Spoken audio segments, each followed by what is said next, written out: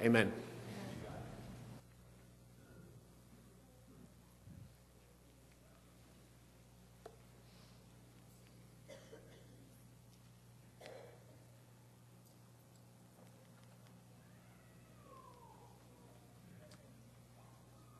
Because that is true, we say, "O God, you have taught me from my earliest childhood. And I tell others about the wonderful things you do. Now that I am old and gray, do not abandon me, O Lord. Let me proclaim your power to this new generation and your mighty miracles to all who come after me." Let's pray. Father, you are indeed holy and worthy and marvelous. You deserve our praise. You're worthy of it. We thank you that though our words are limited to describe your majesty and your holiness and your faithfulness, that you choose to dwell in our praises and walk with us in our shadows. We pray that whatever age we find ourselves in this morning, we are not satisfied to be defined by our years, but by our holy passion and our sense of your call. We invite you, O Holy Spirit, to come and enter this moment. You inspired your word, and we pray now that you work in each of our hearts as we try to sit under that word and be formed by it. We invite you in. Make this more than speaking and listening. Make this a dance of the Father's grace as we are reminded of our Savior's love, and we seek to obey your word. It's in our Savior's name we pray. Amen.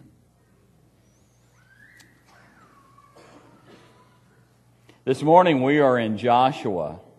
I hope that you'll open your Bibles to Joshua, the 14th chapter. And sometimes my clicker is working and sometimes it is not working. So let's hit the clicker in the back. There we go. We're talking about not counting our life by years. And we're going to read from Joshua 14, verses 5 through 15. Now you remember that the Israelites have entered the land. They have taken Jericho. They have taken Ai. They have won the hearts of the people in the land because of their fear of Israel's God. After a period of time, they'd conquered many of the city-states, and it came time to divide the land. So verse 5 picks up the story. So the Israelites divided the land just as the Lord had commanded Moses. Now the people of Judah approached Joshua at Gilgal, and Caleb, son of Jephunneh, the Kenizzite, and they said to him, "You know what the Lord said to Moses, the man of God, at Kadesh Barnea about you and me. I was 40 years old when Moses, the servant of the Lord, sent me from Kadesh Barnea to explore the land. And I brought him back a report according to my convictions." Now he's looking back to the time where the original spies were sent out into the promised land. And you remember, 10 of them came back and they were terrified. There are giants in the land. The cities are well fortified. The warriors are great. We're just like little grasshoppers in their sight. And that's what he's talking about. But Joshua and Caleb brought back a different report. Verse 7, middle. "And I brought him back a report according to my convictions. But my fellow Israelites who went up with me made the hearts of the people melt in fear. I, however, followed the Lord my God wholeheartedly. So on that day Moses swore to me, the land on which your feet have walked will be your inheritance, and that of your children. And that inheritance will be yours forever, because you followed the Lord your God wholeheartedly. Verse 10. Now then, just as the Lord promised, He has kept me alive for 45 years since the time He said this to Moses. While Israel moved about in the wilderness, everyone else died. So here I am today, 85 years old. I'm still as strong today as the day Moses sent me out. I am just as vigorous to go out and do battle as I was 45 years ago. So now, give me this hill country that the Lord promised me back on that day. You yourself heard then that the Anakites were there, and their cities were large and fortified. The Anakites, the Anakim as they were called, were giants. But the Lord helping me, I will drive them out now just as He said. Then Joshua blessed Caleb the son of Jephunneh and gave him Hebron as his inheritance. So Hebron has belonged to Caleb, son of Jephunneh the Kenizzite, ever since, because he followed the Lord, the God of Israel, wholeheartedly. Hebron used to be called Kiriath Arba, after Arba, the great giant of a man among the Anakites. And then the land had rest from war. Years ago, I came across a poem by an English poet named A. E. Housman. He was not a believer. And a young man died, and he was the hero athlete of the city. An agony that's not unfamiliar to many of you. So what do you say when a young person dies and faith is not a part of the picture? And he composed this poem to an athlete dying young. The day you won your town the race, we cheered you through the marketplace. Man and boy stood cheering by as home we brought you shoulder high. They carried him on their shoulders as a victor. But today, the road all runners come. Shoulder high we bring you home, carrying him on a casket. And we set you at your threshold down, townsman of a stiller town. Smart lad, to slip betimes away from fields where glory does not stay, for early though the laurel grows, the laurel, the victor's wreath that went on his head, it withers quicker than the rose. Now you will not swell the rout of lads who wore their honors out, runners whom renown outran, and the name died before the man. I don't know about you,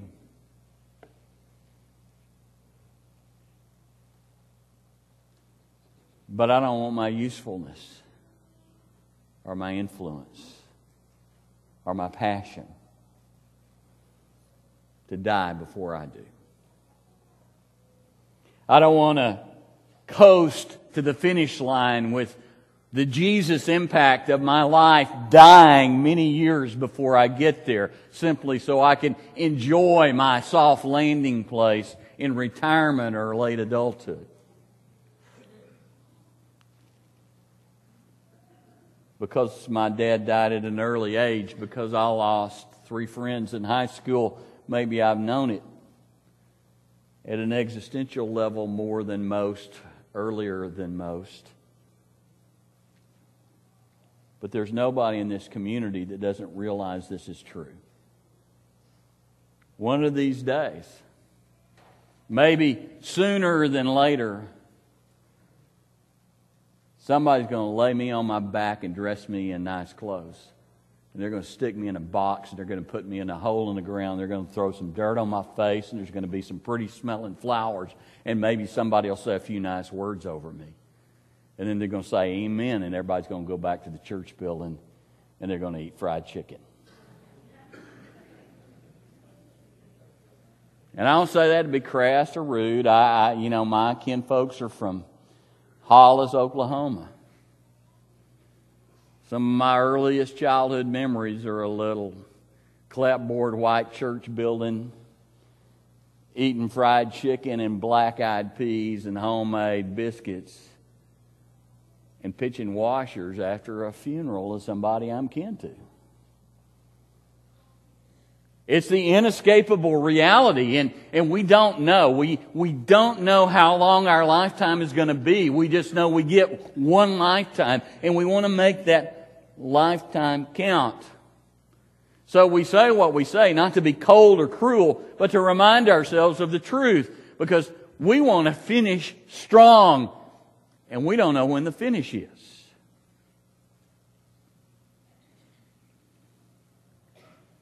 I don't know about you. I don't know if you can read that or not. You probably can't, but I know you know it. A lot of you do. For I have already being poured out like a drink offering, and the time for my departure has come. I have fought the fight. I have finished the race. I have kept the faith. Now in store for me is the victor's crown.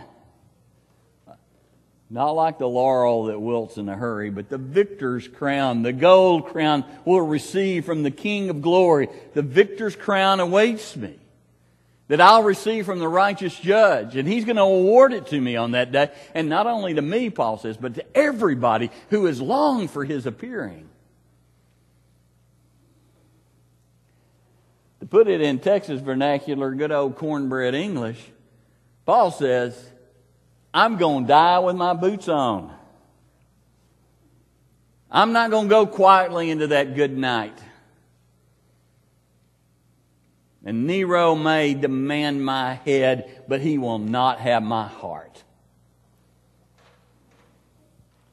Most of us who are passionate for Jesus, we want to die with our boots on too, don't we? That's why I love Joshua 14.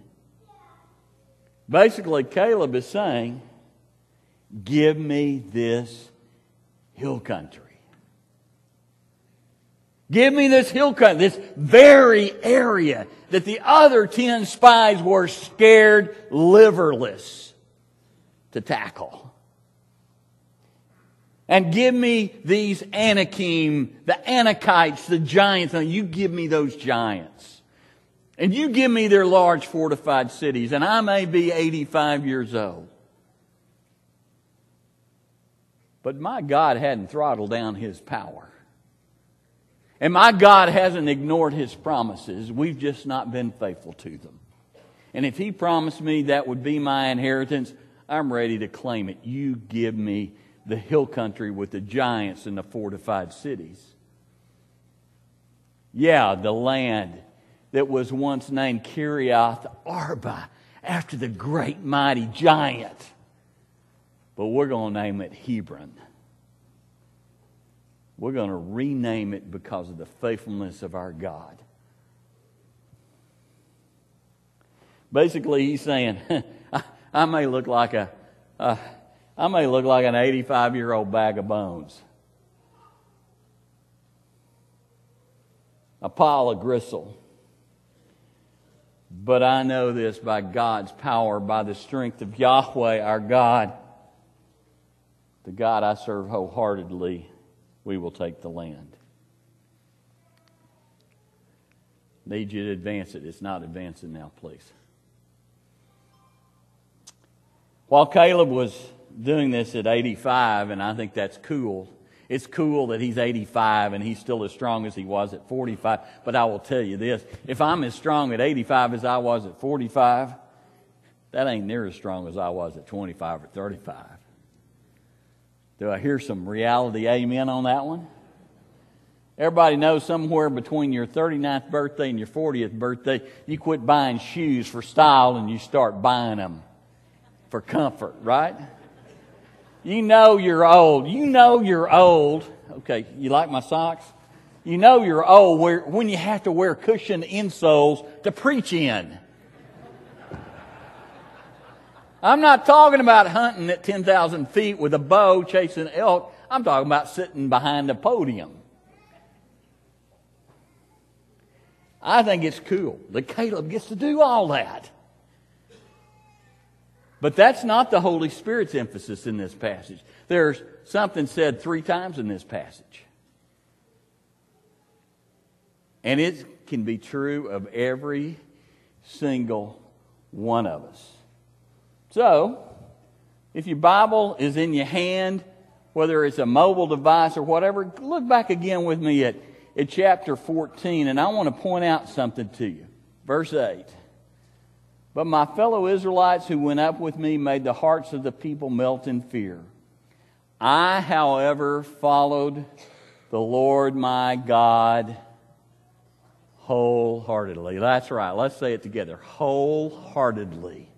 Isn't that a good word?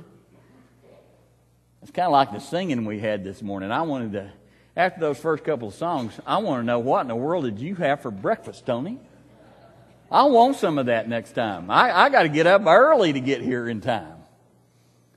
Follow the Lord my God, say it with me, wholeheartedly. Verse 9, so on that day Moses swore to me, the land on which your feet have walked will be your inheritance and that of your children forever, because you have followed the Lord my God wholeheartedly. Now look down to verse 14. And don't you think it's cool that when God puts his stamp on something, it gets renamed? And Kiriath Arba, the land of the giants, gets named Hebron. Verse 14, so Hebron has belonged to Caleb, the son of Jephunneh, the Kenizzite, ever since, because he followed the Lord, the God of Israel, wholeheartedly. And then it said the land had rest from war. We may not be as vigorous in our later years as we are in our younger years. We take our vitamins and we do all that stuff, and we exercise, and gravity still seems to win. Most of us men, if we're honest, we have chest of drawers disease. You know what that is, right? Your chest ends up in your drawers.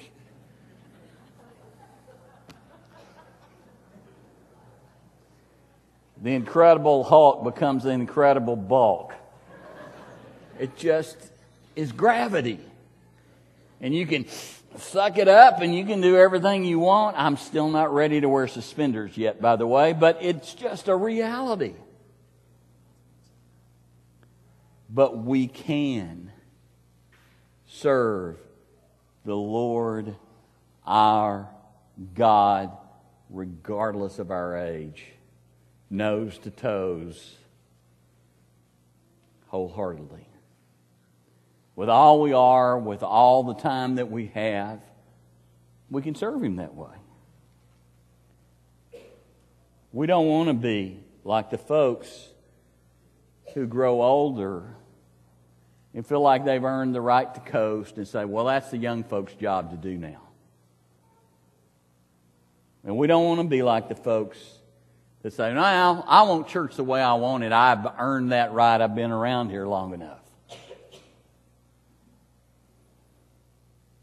No, we don't want that.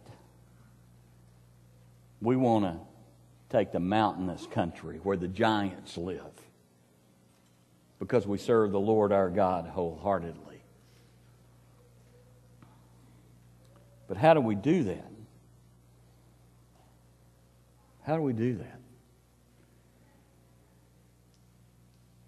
Because if we're honest, most of us will enter the world and leave the world the same way. We're going to take up space and make waste.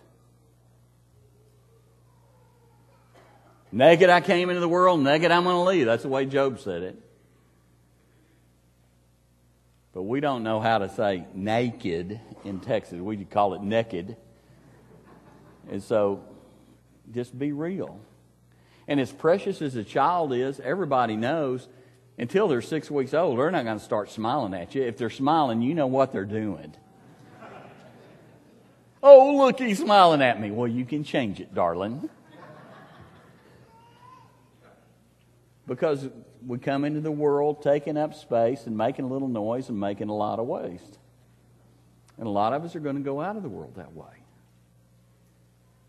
But in between, we want to serve the Lord our God wholeheartedly, and we don't want anything to take that away from us.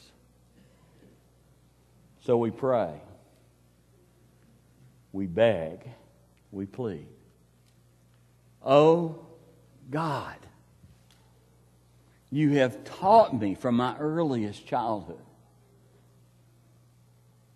And I tell others about the wonderful things you do. But now that I am old and gray, oh Lord, don't abandon me. Don't abandon me, oh God. Let me proclaim your power to this next generation.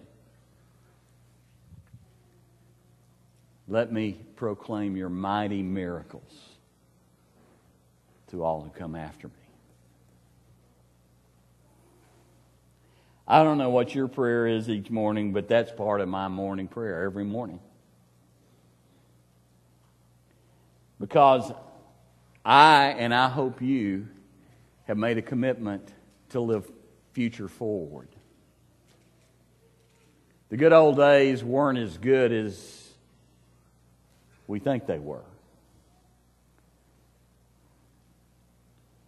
It's just a reminder that we're cantankerous and we've lost sight of what we're here to do. When we talk about the great old days, the good old days aren't as good as they are remembered. We want to live with passionate hearts as long as we can breathe a conscious breath. We want to choose to live forward so that the legacy we leave behind is powerful. A week ago, yesterday, I went to a funeral for a lady that has been precious to my wife and me, Gladys Faulkner. Paul and Gladys Faulkner, he's a mentor. They've been precious to us, and we went to her funeral. And one of the things that was said is, if you look behind Paul and Gladys Faulkner, there's this huge wake of people, of lives who have been changed. And most folks know Paul, but Gladys is a country girl. She liked to be barefoot and be in the country. And that's where she died, is on a place very much where she wanted to be. And she didn't want to live past being able to live out there. Get a little mud between her toes and go step her foot in some green water with cypress trees around her. Or chase her goats. To love her hound dog. Or to welcome her grandchildren and her great-grandchildren. She lived future forward and left behind her a legacy. I want to be that kind of person, don't you? So how do we do that? Well, I know that you don't have an outline, and we don't have an outline, but if you have a mobile device, you can bring up your notes. I want to give you 4 principles about living vital life now. And it's going to be quick because we don't have much time. So here we go. Hang on, get ready to go. Number 1, love generously. Now you expect to hear that in church. But let me tell you, love ain't a word. It's an action. Don't love with words, but in deeds and truth. 1 John 3:16 through 18 emphasizes. So what does that mean? That means we love generously. It means we love folks outside our comfort zone. We reach outside our easies and we love those who give us the greasies. That's just a good old cornbread way to say it, but it's important. Because when we hang around people that are like us, that look like us, that think like us, that are in our age group, that live in our neighborhood, that just go to our church, and those are the only folks we love, you remember what Jesus said? What good is that? Sinners do that. That's just called a club. But who did Jesus love? You heard our brother in our communion prayers this morning. He loved us when we were lost and far away and needed help. The cross isn't just about the blood of Jesus cleansing us from our sins. It's about the incredible love that Jesus had to come to us and to give up the stuff that He gave up and to endure the stuff He did. You see, He gave up the easies to love those that could give Him the greasies. You know what I'm talking about. Those people that, their stomach gets those greasies. Those are the people we're called to love. We can grow cynical and closed and bigoted if the only people we love are those that are like us. Red, brown, yellow, black, and white. They are precious in His sight. If we don't love them like Jesus loves them, how can we claim to love Him? Number 2, invest wisely. This is not about your 501k. It's not about your Roth IRA. This is about who are you investing in. Because your money ain't worth much. You know, you remember the old joke about the guy that wanted that at the gates, the pearly gates, wanted to see if Peter would let him go get his gold that he had collected all his life. And he said, "What in the world are you doing collecting pavement? It's worthless." The only thing we have that's going to last is our praise to Jesus and the people that we love that He loves. Everything else going away.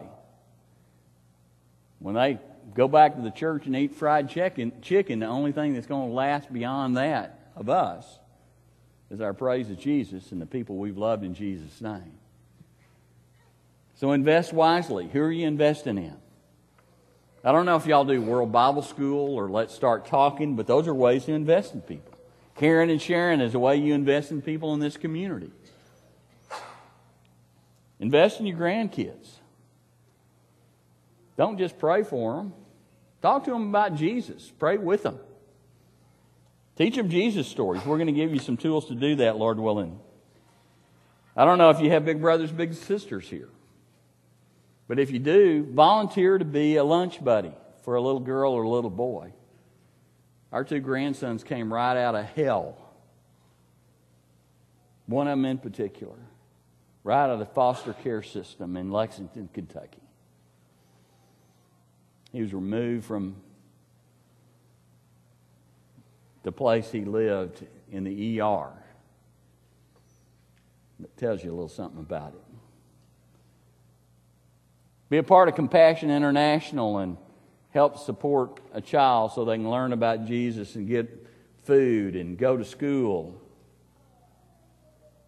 Teach or help with children's classes here. Find someone younger than you and invest in them. Or find someone older than you and let them invest in you. Number 3, focus specifically. What are you going to do this next 10 years? What's your mission this next 10 years? I'm not talking about the church mission. I recently did a thing with a church of about 800. And I asked them to tell me what they're going to do for the next 10 years personally to serve the Lord. And at first glance, I got 125 responses, and that sounds pretty good. Only problem was there were about 500 adults there. And of those 125 responses, about 35 of them, about a fourth of them, did this mumbo Christian jumbo. You know what I'm talking about? Well, I'm going to do better for Jesus. Oh, come on, give me a break. Everybody's supposed to do better for Jesus. What are you going to do? What's your thing? What are you going to invest your life in this next 10 years that makes a difference in somebody's life? If you don't have that thing, then pray and fast till you know that thing. But find it. Number 4, encourage across multiple generations.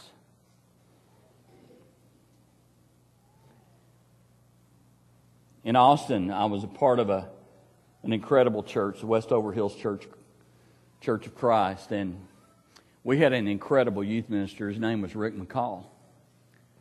And he'd been there a couple of years, and he was frustrated because we had kids from 53 different schools. They were scattered out all over Austin, and I know y'all are scattered out, and y'all got folks from all over everywhere.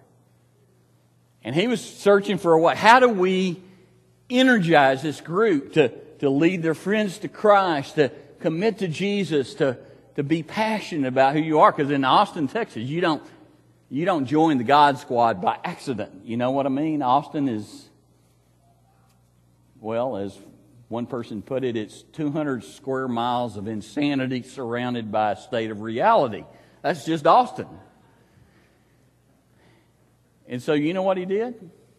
Nothing public. He prayed, fasted once a week for 6 weeks. He would go over the church directory and he chose a group of people, men and women, some really old, some not so old. And he gave them 2 or 3 names to pray about every single day. Little information about them. They weren't to tell those teenagers that they were being prayed for. They prayed for them. And at the end of the 2nd year, they finally got to reveal themselves. They'd send them notes of encouragement. My son graduated with 53 other graduating seniors in his class. My daughter graduated with 46 5 years later. They did a study 12 years after he began that prayer effort. 10 years after leaving the youth program there, what percentage of kids do you think was actively involved in church? 92%.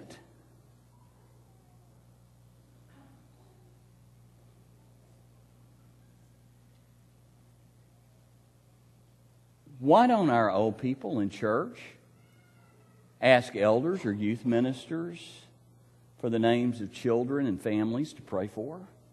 I'm too old. I can't do anything anymore. I wished I could do something to serve. Prayer is one of the most powerful things you can do. Who's on the prayer team for your missionaries? Who's on the prayer team for your ministers? Who's on the prayer team for your teenagers? Who's on the prayer team for your elders? Imagine if you just took it as your passion to be like Anna in Luke 1 or Luke 2, and you made a commitment to pray for key things every single day. So invest generationally and then let those notes out. Let folks know about that. Because after all, our friends are going to eat chicken. And we're not going to be there unless we serve the Lord wholeheartedly. And there's a part of us and every one of the people there. Not just memories, but a passion to take the hill country. Oh, God, you have taught me. You have taught me since my earliest childhood. And I tell others about the wonderful things you do. Now that I'm old and gray, don't abandon me, O Lord, but let me proclaim your power to this new generation and your mighty miracles to everyone that comes after me. I hope as we sing this invitation song, you choose life, vital life, and you choose not to coast. Because God's got things for this church to do, and He can't do it without you. And He's got a new generation coming, and they can't do it without you. And you got a generation headed off to graduate to Jesus in the not too distant future. And those folks can't do it without the young ones. So how about we make the journey together as we stand and sing?